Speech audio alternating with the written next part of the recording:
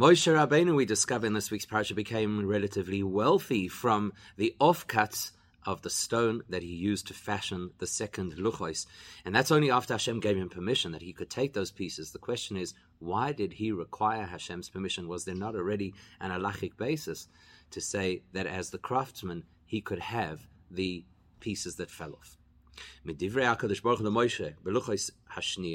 If you look at what it says about how the Eibishter addressed Moshe Rabbeinu with the second luchos, where he says, Psol lecha, carve for you, shnei luchos avonim korishonim, 2 stone tablets like the first ones. So Yalfinim b'Gemara, from that the Gemara learns, this is the Gemara, a very interesting Gemara that tells us, Psulaston shelecha yehi, that the carvings, the shavings that would fall off the rock, that would belong to Moshe Rabbeinu. Now, if you look at the end of Bava Kama, and this Sikha is actually a siyum on Bava Kama, so the final Mishnah of Bava Kama tells us, talks about various scenarios of workers, artisans, craftsmen, who do work for the owner of a particular object or piece of land. So we talk about scenarios where during the course of the work, there's some kind of shavings or pieces or sawdust or whatever the case may be. So the Mishnah asks, who gets those that what we call oifol? Loi or the balabayis? Does it belong to the craftsman or to the owner of the particular element? So the example we use is moichin shakavis moitzi. If there are threads that a person doing laundry gets out of a garment, harei sheloi, he gets to keep them. Whereas v'shas sorek moitzi, if it's somebody who's preparing material in a more professional way, then there's probably more material that actually comes off in the preparation stages, and therefore they still belong to the owner of that material. And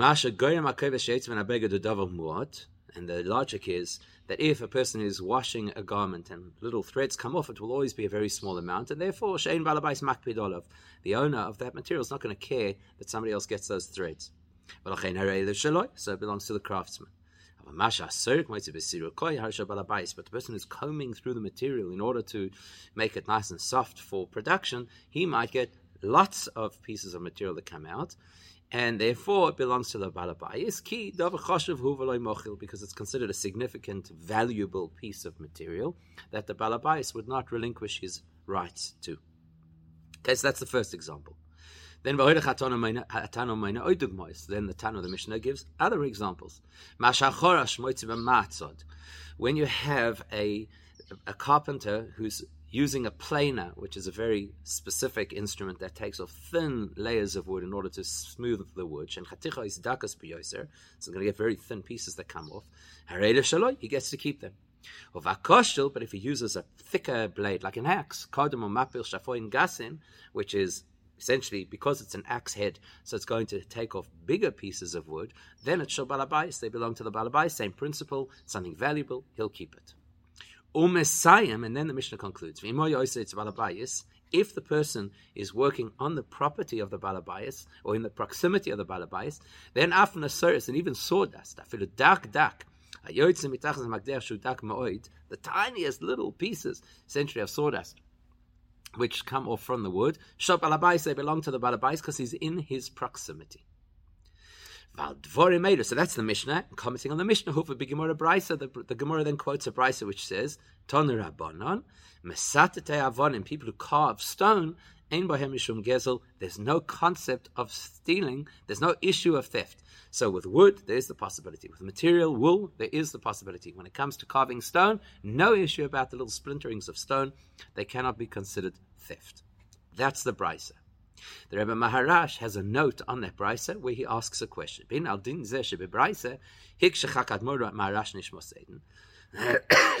So there's a handwritten note from the Rebbe Maharash in which he asks a question on this Brisa. It's a short note that is recorded on the end of Bava Kama. It's printed in the back of the Sefer HaToldos of the Maharash. This is his question. We have to understand. If this is true, that a person who carves stone is naturally allowed to have whatever pieces come off the stone, why then did they have to specifically tell Moshe, then you get the pieces that come off the stone? There is no issue. You can't be considered stealing pieces of stone. Or Pirish B'Pnei Shem Hefker, because they are considered absolutely Hefker. Ve'enam shayochim labalim. They don't belong to the owner. V'ha'uman korav yosel, who's closest to where these pieces of stone are? The craftsman. So he's the first person who's going to have both the physical opportunity and the right to be able to take these pieces. So why does the Eibush have to give Moshe permission to be able to get those pieces of stone? Halachically, he's allowed them. That's the question that Rebbe Marash asks.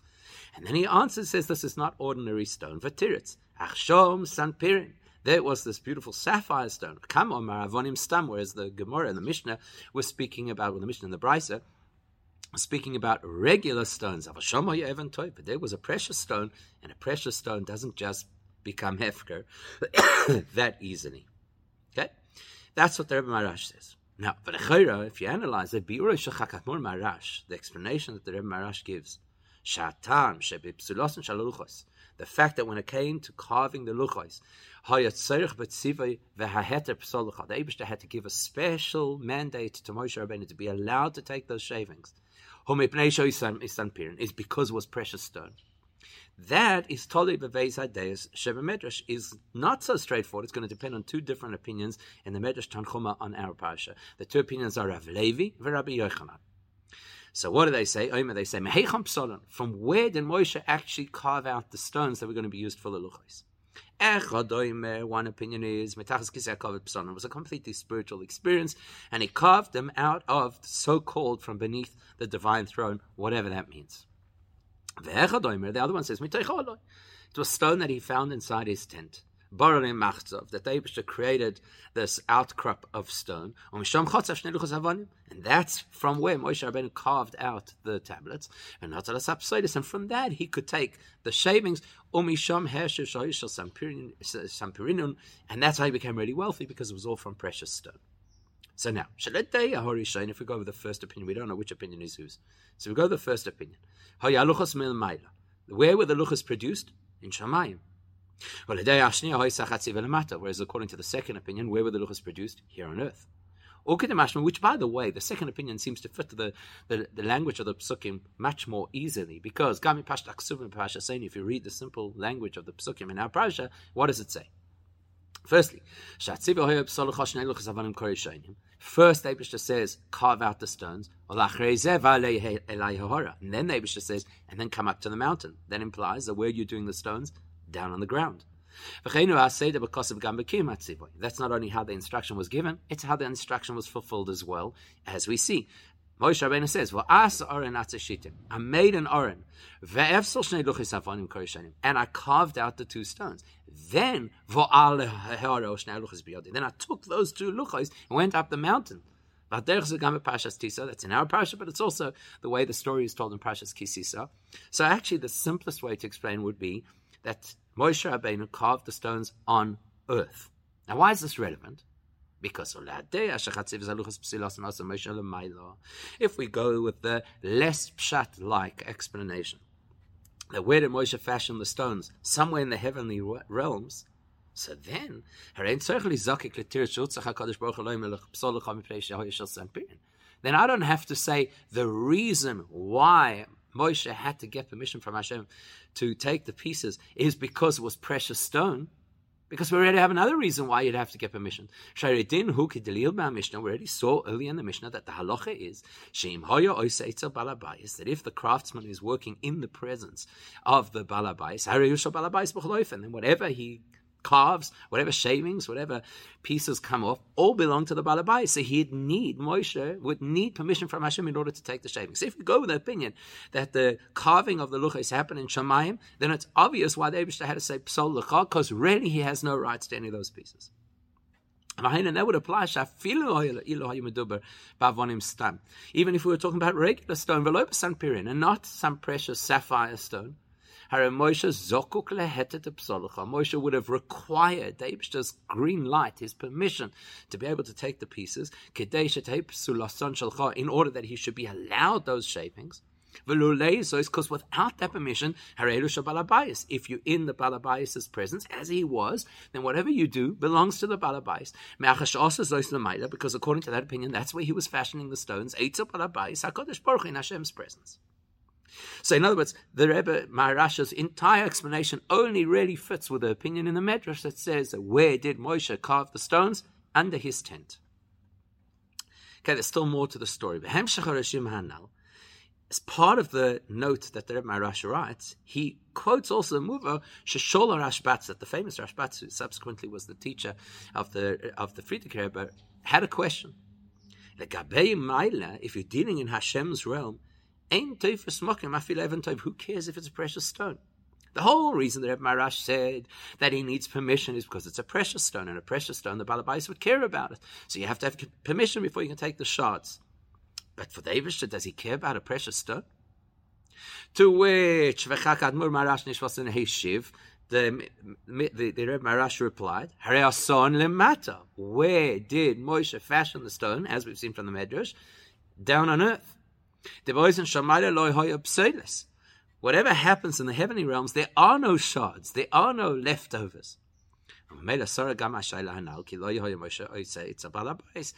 the way, in answering that question, it naturally displaces the other question about well, Moshe is in Hashem's presence, so obviously he needs permission. Well, clearly the Rebbe Maharash is taking the view that where did the carving of the luchos take place? Here on earth. Therefore, the principle of being in Hashem's space is irrelevant to the conversation. So therefore, the question is, why does he need special permission in order to be able to have the shards? To which the answer is, because it is precious stone.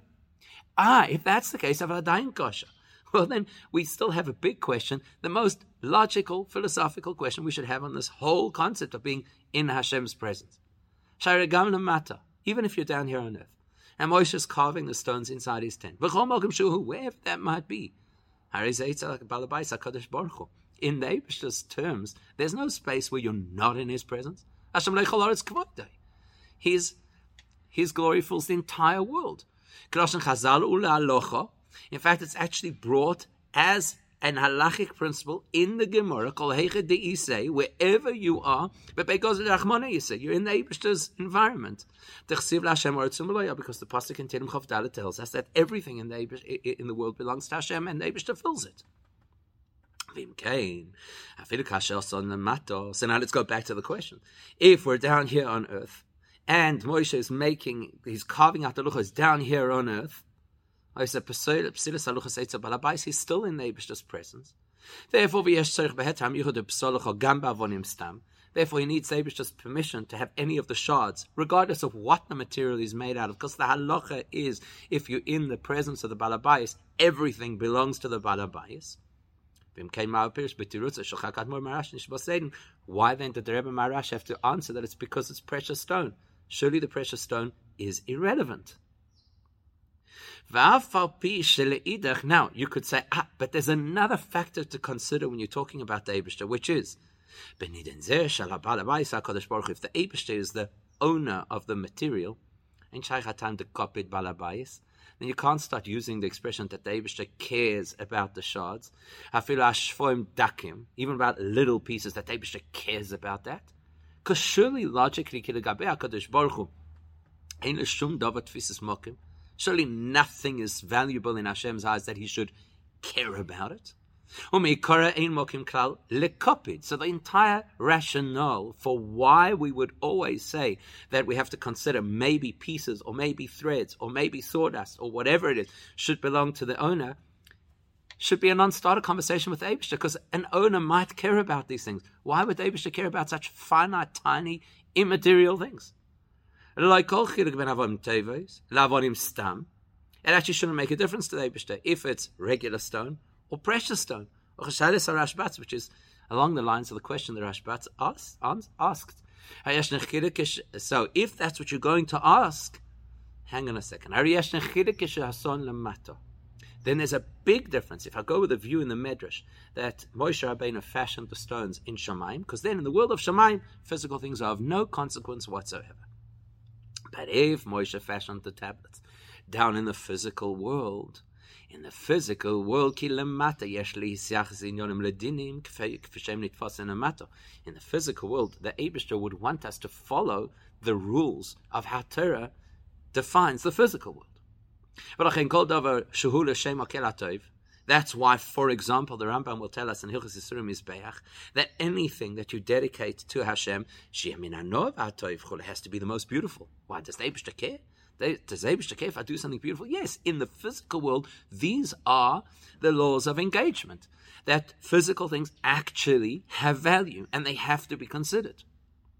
Therefore, the Torah tells us the best, the fattest is what you give to the Eibishter. So if I'm in the environment of physical planet Earth, where I'm bound by the realities of Earth that require that things have value, then I could argue that any item, even regular stone, seeing as it is, the work is being done in the Eibishter's presence, and the Eibishter being, of course, HaKadosh Baruch Hu, and we have the possibility of considering value, if it's valuable enough that the Eibishter should care about it, because those are the rules of our physical world, then anything that is produced in Hashem's presence, which is anything at all, belongs to the Eibishter. Which would fit with the halachic suggestion or ruling in the Mishnah that in the environment of the Balabais, everything he cares about and therefore belongs to him. In fact, you could actually argue even more strongly, like the Gemara Shabbos tells us, that every single thing that the Eibishter created, not one of those things is without value and meaning. So then, the question should be the exact opposite to what we thought. We thought the question is, does the Eibishter care? The question should be, HaKadosh Baruch Hu kopid al hakol. Every single thing in the physical environment has value to the Eibishter, has a purpose to the Eibishter. Nothing is meaningless, nothing is immaterial. Therefore, everything he would so-called care about. Therefore, whatever we produce in this world should always belong to the Eibishter, and we should have no rights to take anything for ourselves. Certainly not if it's something which we're doing on Hashem's behalf. So Moshe would have no rights to take any of the shards for himself until Hashem says, Psol Licha. Now, perhaps we could explain that when the Mishnah tells us, remember the Mishnah said that if the craftsman is working in the presence of the Balabais or on his property, and even the most insignificant things like sawdust would belong to the Balabais, maybe that entire conversation was never applied to people carving stone. Because if you pay attention to the wording in the Mishnah, it actually doesn't seem to be speaking about the stonemason. V'horaya, let's prove it. Habraisa, remember we said there's a Mishnah, and then there's a Braisa that the Gemara quotes in context of the Mishnah. And it's only in that Braisa that we spoke about stonemason. So what does it say? There the Braisa says, Mesata avonim ein bohem mishum gezel. The whole concept of a person who is carving stone does not enter the conversation of being able to steal. And where does the Gemara quote that Braisa? The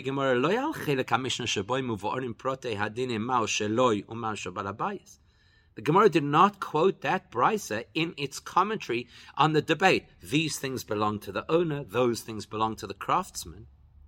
Al siyum Mishnah. The Gemara quoted that Braisa in the context of the conclusion of the Mishnah, which was the broad statement that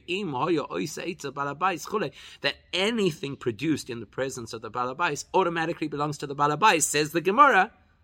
And when it's a stonemason, there's no such thing as theft. That seems to imply that the halacha described in this Braisa, quoted by the Gemara, that a stonemason can never be considered a thief for taking shards. That halacha is not only if the craftsman is working in his workshop, in his property. It would equally apply if he's working on the property of the Balabais. Which, by the way, would fit in line with the other quotations the Braisa uses. The people who prune trees or vineyards. Now there are things that a person is allowed to take or not allowed to take, but there's no question about it. We're talking about the property of the balabais. You don't bring the vineyard into your workshop to work on it. You're in the balabas's field. And yet there is this conversation about what belongs to who. That implies that if the stonemason is in the same sentence, in the same conversation, it's possible that we're talking about him doing the carving on the balabas's property, and yet there's no possibility of him stealing. Now, once we make that distinction, maybe that will help us to understand clearly what the Rebbe Maharash needed to clarify. Why did we need Hashem to tell Moshe specifically, you get the shards? Pirin says that Rebbe Maharash, the only reason he needed the heter was because of the value of the product. It was precious stone. Why? Because if it was regular stone, it would appear from what we've just explained in the Brisa, regular stone, even if the man was working on the property of the Balabayas, there'd be no possibility of theft. He wouldn't need a heter in order to take the stuff for himself. So it would appear. There's only one major flaw in this argument. Ki hasvora, the logical thought process. Why logically you would think there's a difference between working in your workshop or working on the boss's property? The logic should apply. Would apply equally to the person who's carving a stone. What's the difference? What the product is? The logic is, it's in my space, belongs to me. What logic should there be to illustrate that a person carving stone should, for whatever reason, have a different halacha to a person pruning a tree or carving or planing wood? Especially when you consider that nobody in the real halachic context of paskening halacha goes into the Shemesata Avonim. No halachic poisek considers the possibility that if a stonemason is working on the property of the owner, that he that we would not allow the owner to have the pieces that fall off. Yisera Mizoi. Plus, there's another nuance over here. If you go back and read the original note that the Rebbe Maharash made, Gambe Reshima Medayek Loimar specifically says that the craftsman is closer to the coalface, is closer to the working environment than the balabayas. Now, what did he mean by that? Apparently, what he meant was that he meant that the fact that a stonemason is not a thief for taking the pieces that fall off, it's because he's closely implying he's not where the balabais is.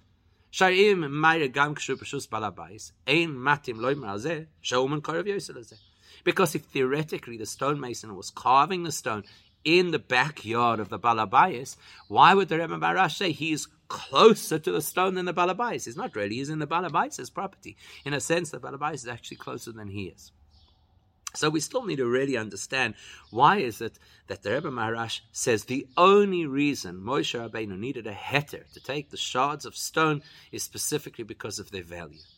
So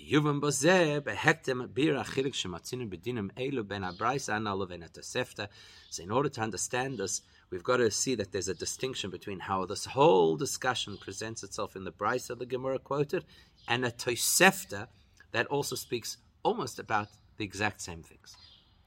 We've already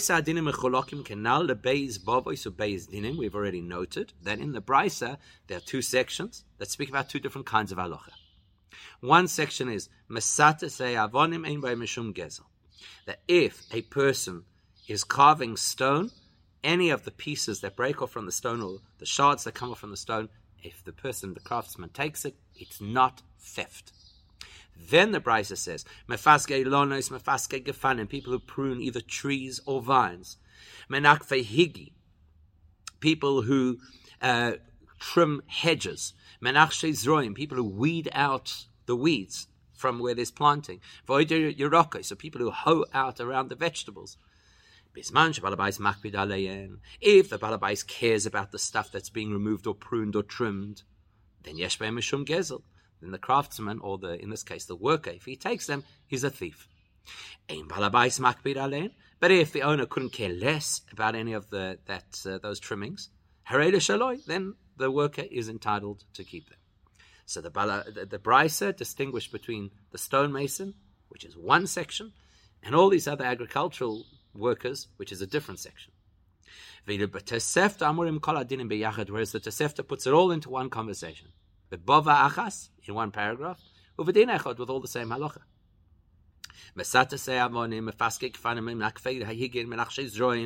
All the different scenarios. If the balabais cares about the pieces that come off, then the craftsman can't take it, and he's a thief if it does. And if the balabais doesn't care, then the craftsman or the worker is allowed to take the trimmings, and there's no issue. In other words, and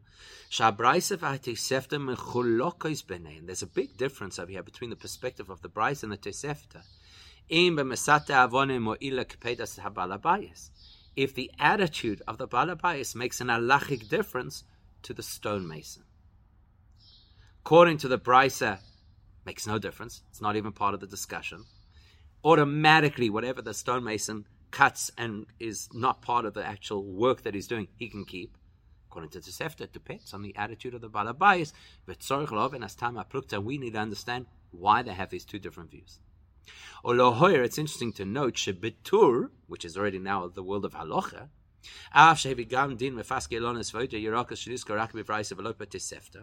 even though the Tur gives examples that only the Brisa quotes. Nevertheless, the Tur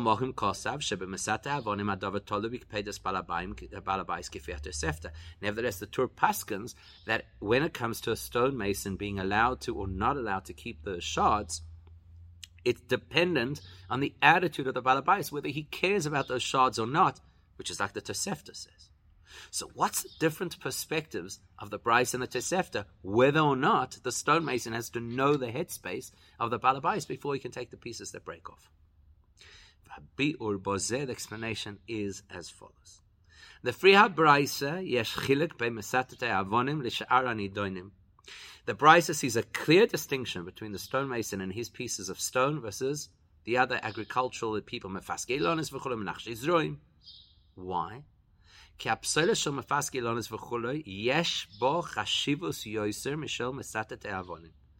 Brisa's position is that the trimmings from a tree or from a vineyard or the things you pull out when you're weeding have more value to the balabayas than the shards that come off a stone. So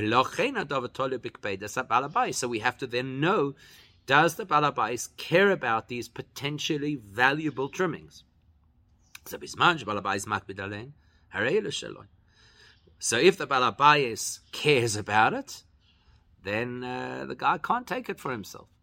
Or let's say that we're talking about an environment where everybody in the environment doesn't care about their trimmings, where the accepted attitude of the majority population is not to care about those trimmings.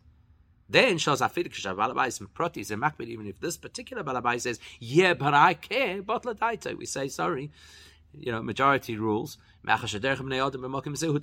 because most people in this environment don't care about the trimmings. So therefore you can't now suddenly make a claim on those trimmings. So the Brisa's position is that we expect trimmings to be something a balabais would want, and we expect the shards of stone to be something a balabais would not want. And when he didn't say, now this concept that if there is something which potentially the balabais could care about, and now we've got to work out this individual, does he care about it or not?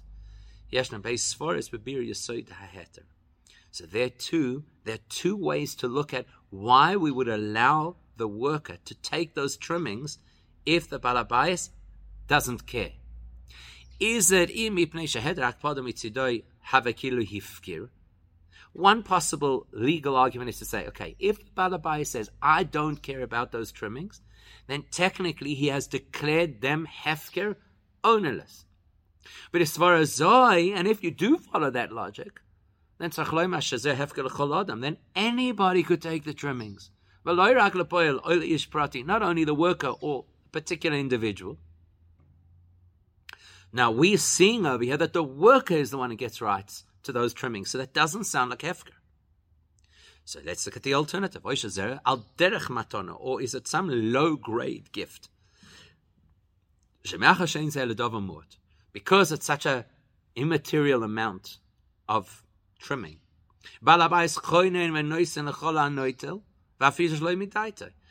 because of that, the balabais is going to be quite generous and say, you know what, have it, even if I don't know that you're taking it. Usually a gift is something you consciously give. But over here, he'd say, help yourself. That's in the case of the workers around trees, bushes, etc. But when it comes to the stonemason, Lashon Braisa, the way the Braisa expresses it is, Ein bahem mishum gezel. There is no legal parameter of theft. In other words, it's not about the balabais and whether he makes it hefker, or he is benevolent and says, help yourself. There is no theft.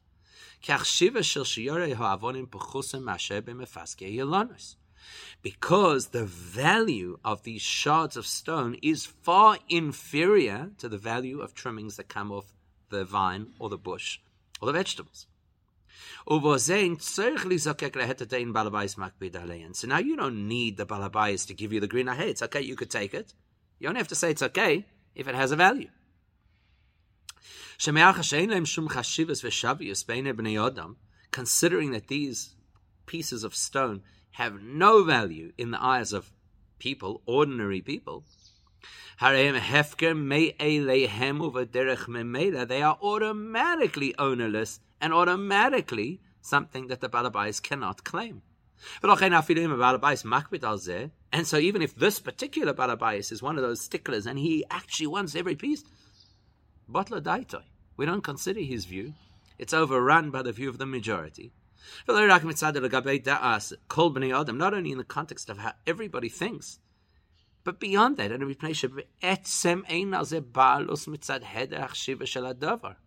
it's deeper than that.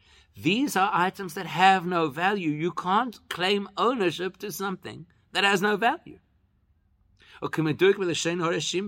Look at how the Rebbe Marash describes it in his note. They are hefker ve'enam shayochim lehabaylim, and they have no relationship with the so-called owner. It's in the same way as a person can't claim ownership over dust. Just to say it in slightly different words. When we're dealing with the agricultural workers who are trimming the bushes or weeding out the plants, where we've said that it is completely contingent on the attitude of the balabais, or completely dependent on what the local custom is. The entire reality of whether there is ownership or relinquishing ownership or giving a gift is completely about the owner, the gavra, the individual. How does the individual feel about the scenario? But if I look at the cheftza, the object actually has value. The question is, do I care about that value?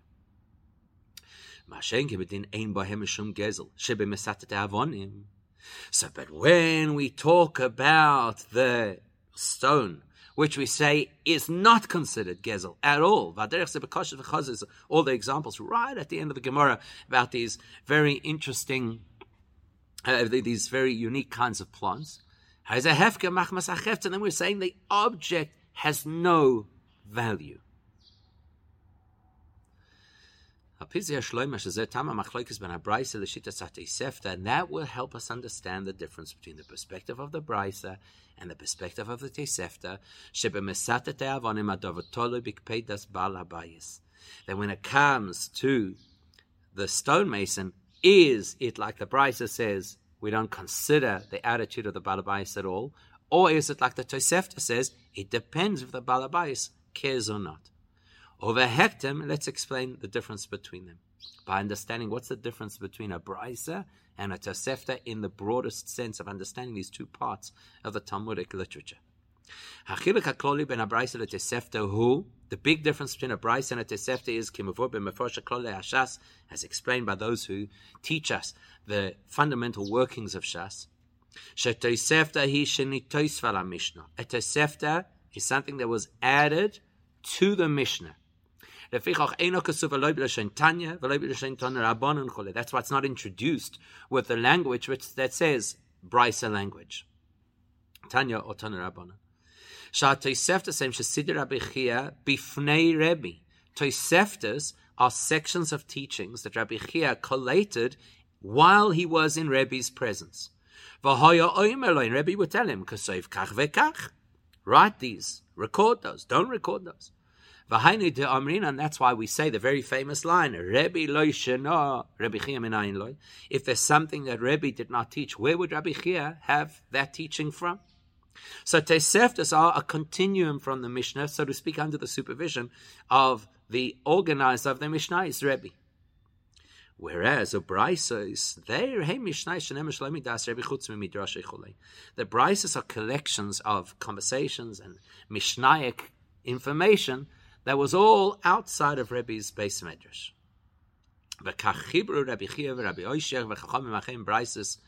And so we see, in fact, that Rabbi Chia and others collated the information called the Braisos, and they were called Braisos. The word Braisa comes the Aramaic word to mean outside, because they were things that were discussed outside of Rebbe's Beis Medrash. So that teaches us something fundamental. Whatever is within the Tosefta must have been taught in Rebbe's presence, and therefore Nemra be'eretz Yisrael was taught in Eretz Yisrael. Sheba ha'isa yeshiva aseh Rebbe, which is where Rebbe had his yeshiva. Whereas Braisos, which were taught outside of Rebbe's yeshiva, they may have been taught in Bavel as well, especially when you consider that Rabbi Chia came from Bavel. In fact, it makes logical sense that Braisos should be more linked to Bavel. Like the Rambam describes in his Akdama to Mishnah Torah, at the time of Rebbe, Jews were already moving all over the place. And Bavel was becoming established as the major Torah center. Now, why is that relevant to us? Why do we have to know where the Toseftas were written, where the Braisos were written? There's a very practical application to how they view whether stones are valuable or not. Remember, by Migdal Bavel, the pasuk says, let's make bricks in order to build this tower. Kosav Rashi explains why they had to do that. Bavel doesn't have a lot of stone because it's a fertile valley. It's a river plain. So in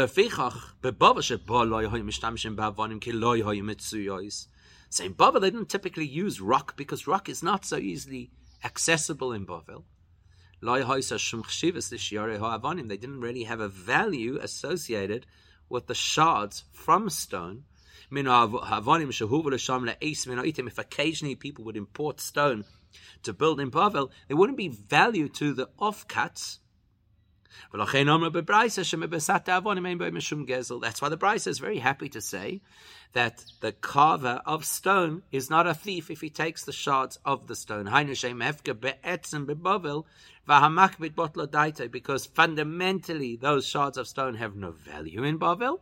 And if one person decides to make a fuss about them, we say, well, you're overridden by the majority. But when you're talking about the Tosefta, so what's the reality of Israel? It's a place with plenty of rock and stone which are used. And they're used for construction.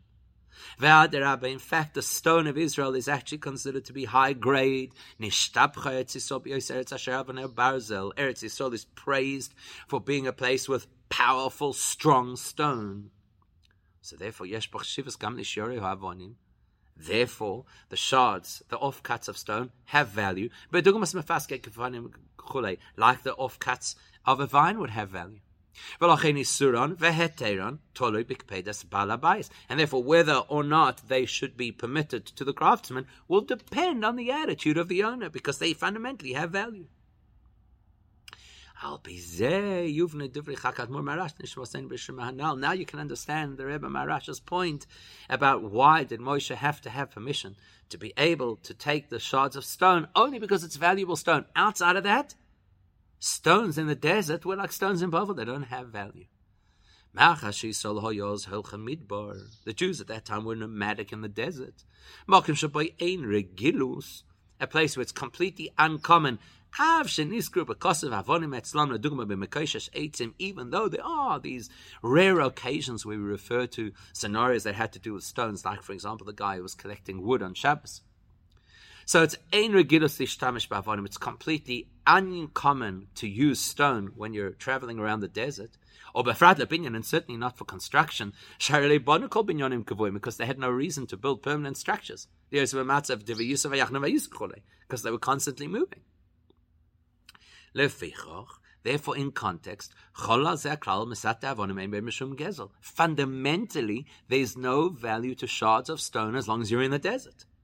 Therefore, as the Rebbe Marash says, the shards of stone are hefker. They have no link to their owners.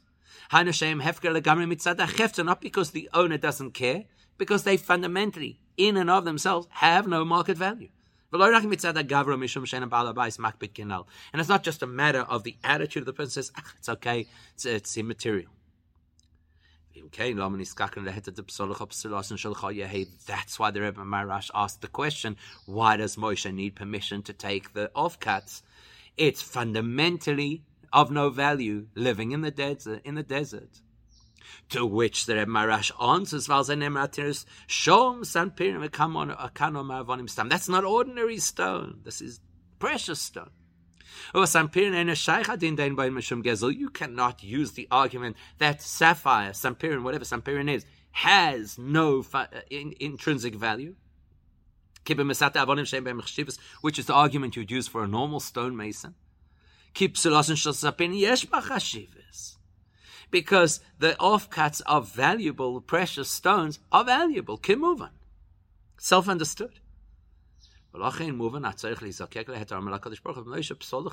why they had to give him special permission that he should be allowed to take these pieces for himself. And by the way, what was the Rebbe Marash alluding to when he said in the Reshima, that the craftsman is closer to the material? He's not saying that the craftsman Moshe is closer to the material than the Balabais Hashem. Because the whole conversation about being close to Hashem, as we already discussed earlier, close to the Balabais, who is Hashem, is not part of this conversation. And the Rebbe Marash was making a simple comment that Moshe is closer to the stone than any other of the Jewish people, because technically the stone would be considered hefker were it not so precious. So therefore, by virtue of the fact that the craftsman is close to the stone, he would naturally acquire the stone. Naturally. In this particular case, it's a valuable stone, so therefore he needs p'sol l'cha. But were it a regular stone, whoever's closest gets it first. Now, there's one more layer to the story, which is quite interesting. If you think about the specific context, this is not an ordinary case of a craftsman doing a job for an individual. One more layer. The reason that Moshe needed special permission from Hashem to be able to take the offcuts, it's not simply because the stone belongs to Hashem. It's because what he was producing had to go into the Aron. And what's significant about that is if it was going into the Aron, then it had to be communal property. Everything that was part of the Mishkan had to be communal property. Either because it was, so to speak, handed over to the community after it was designed, that it has to be very clearly given to the community to own and then become part of the Mishkan. Or if it had to be designated right from the start as communal property, and designed as, so to speak, a representative on behalf of the community. Either way, these luchos are not private property, not even Hashem's private property. They're public property. You actually see this alluded to with something else the Gemara tells us about this particular thing. That ultimately the Torah was actually given to Moshe. Shenem aksav lecha, write the luchos for you. Psal lecha, carve the luchos for you. Ma psulos shalcha, af ksav shalcha. From which the Gemara learns that just like the carvings are yours, the words, the content are also yours. Meaning, sheksav koyal pilpula shepatayra kibasim divrei Gemara. The Gemara actually explains of that the whole pilpul, the depth of understanding, the richness of Torah, shenitin Moshe v'lo tzibur, was all given to Moshe. It wasn't presented to the community. The community got aseres adibros. And likewise, the carvings were given to Moshe, like the information was given to Moshe. So now you would say, one second, the luchos are communal property. So you might think that the shavings, the offcuts of the luchos, are also communal property. And if that is the case, take these shavings, split them up between the 600,000 Jews. Nobody's going to have the value of a pruta. And the concept of theft can only apply to something that has at least the value of a pruta. Because the Torah will only make a person liable for something that is considered of financial value. Anything less than a pruta's value is not considered of financial value. So maybe Moshe could wiggle out of it and say, I don't have to worry about this because nobody could lay claim to it because the value to them is too small. It goes without saying that you cannot steal communal property, based on the argument that no individual within the community has rights to a pruta. And you certainly could not say if something belongs to the community, there is no concept of theft. Because the halacha is whether you're liable or not is a different question. Are you allowed to steal? No. The amount of what you steal, irrelevant. You're never allowed to steal. So therefore, we're talking about communal property. He has to get special permission from the Eibishter, psal lecha, that it's yours. In the same way as the content of Torah is given as a gift to you, which you will subsequently share with everybody else, the offcuts of the stone are given to you, Moshe Rabbeinu. And in this case, you don't have to share it. You can keep it for yourself. The deeper spiritual meaning, that you find this strange, paradoxical ownership or entitlement to the second luchos. That the actual luchos belong to everybody, because in order to be part of the Mishkan, they have to be communal property. Whereas Moshe is the sole person who has rights to the offcuts.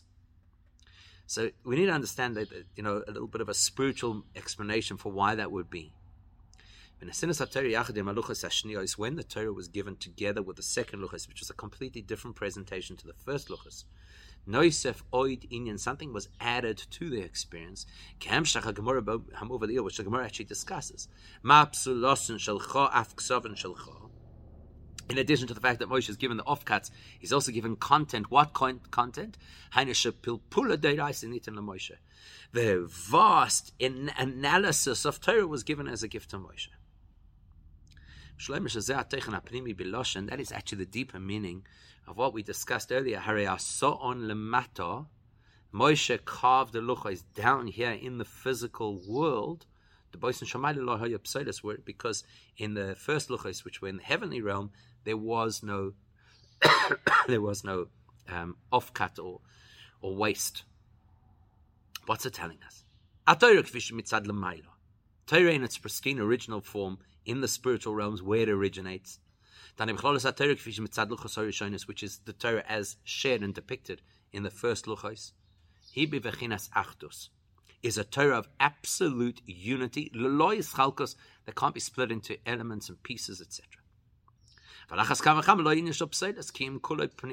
And there's for sure no concept of waste or offcuts or overflow everything in the Torah in its original pristine form is in the deepest, holiest place that it could be. But when the Torah is translated into human experience, which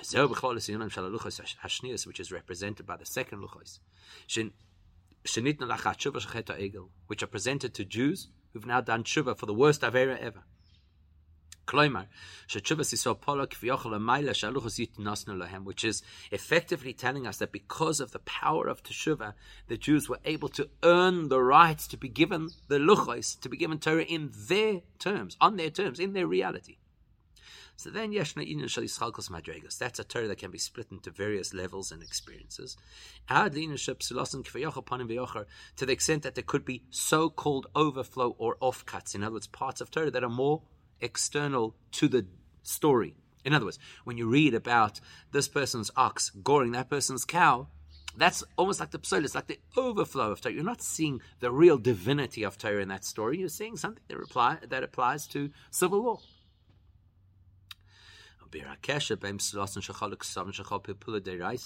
Now we can start to explain the connection between the psoilis, the physical offcuts, and the pilpul, the deep analysis of Torah, both of which were given to Moshe. Surely, if Moshe is given the wisdom and insight to be able to delve into the pilpul of Torah, that must be a very elevated experience. Which is the exact opposite of psoilis, of waste matter that you cut away from the stone as you're carving it. So how do they collate and correlate? What was introduced to the world with the second luchos was the concept that not everything is absolutely clear, and therefore you work through Torah. Chassidus explains this in great detail. That now it's not automatic. It doesn't just download into your brain. You have to toil through Torah in order to capture Torah. Which in itself is paradoxical. Because on the one hand,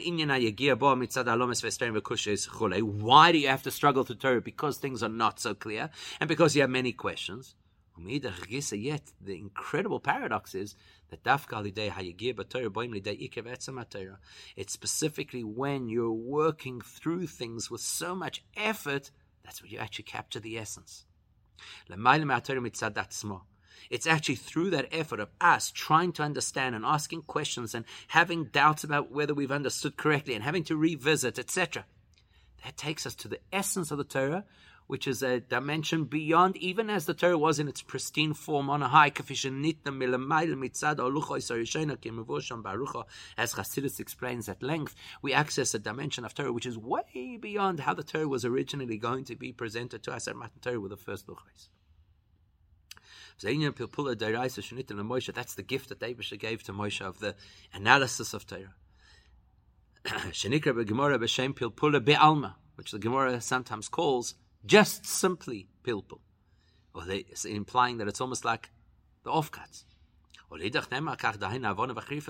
at the same time we say this is what gives you the true understanding and the sharpest understanding of Torah. The ultimate level of appreciation and understanding and comprehension of Torah, which was given to Moshe Rabbeinu as a personal gift. And Moshe, with his incredibly generous attitude, shared it with all of us and allowed us the opportunity to wade our way through the challenges of understanding Torah to the point that we could actually capture the essence of Torah.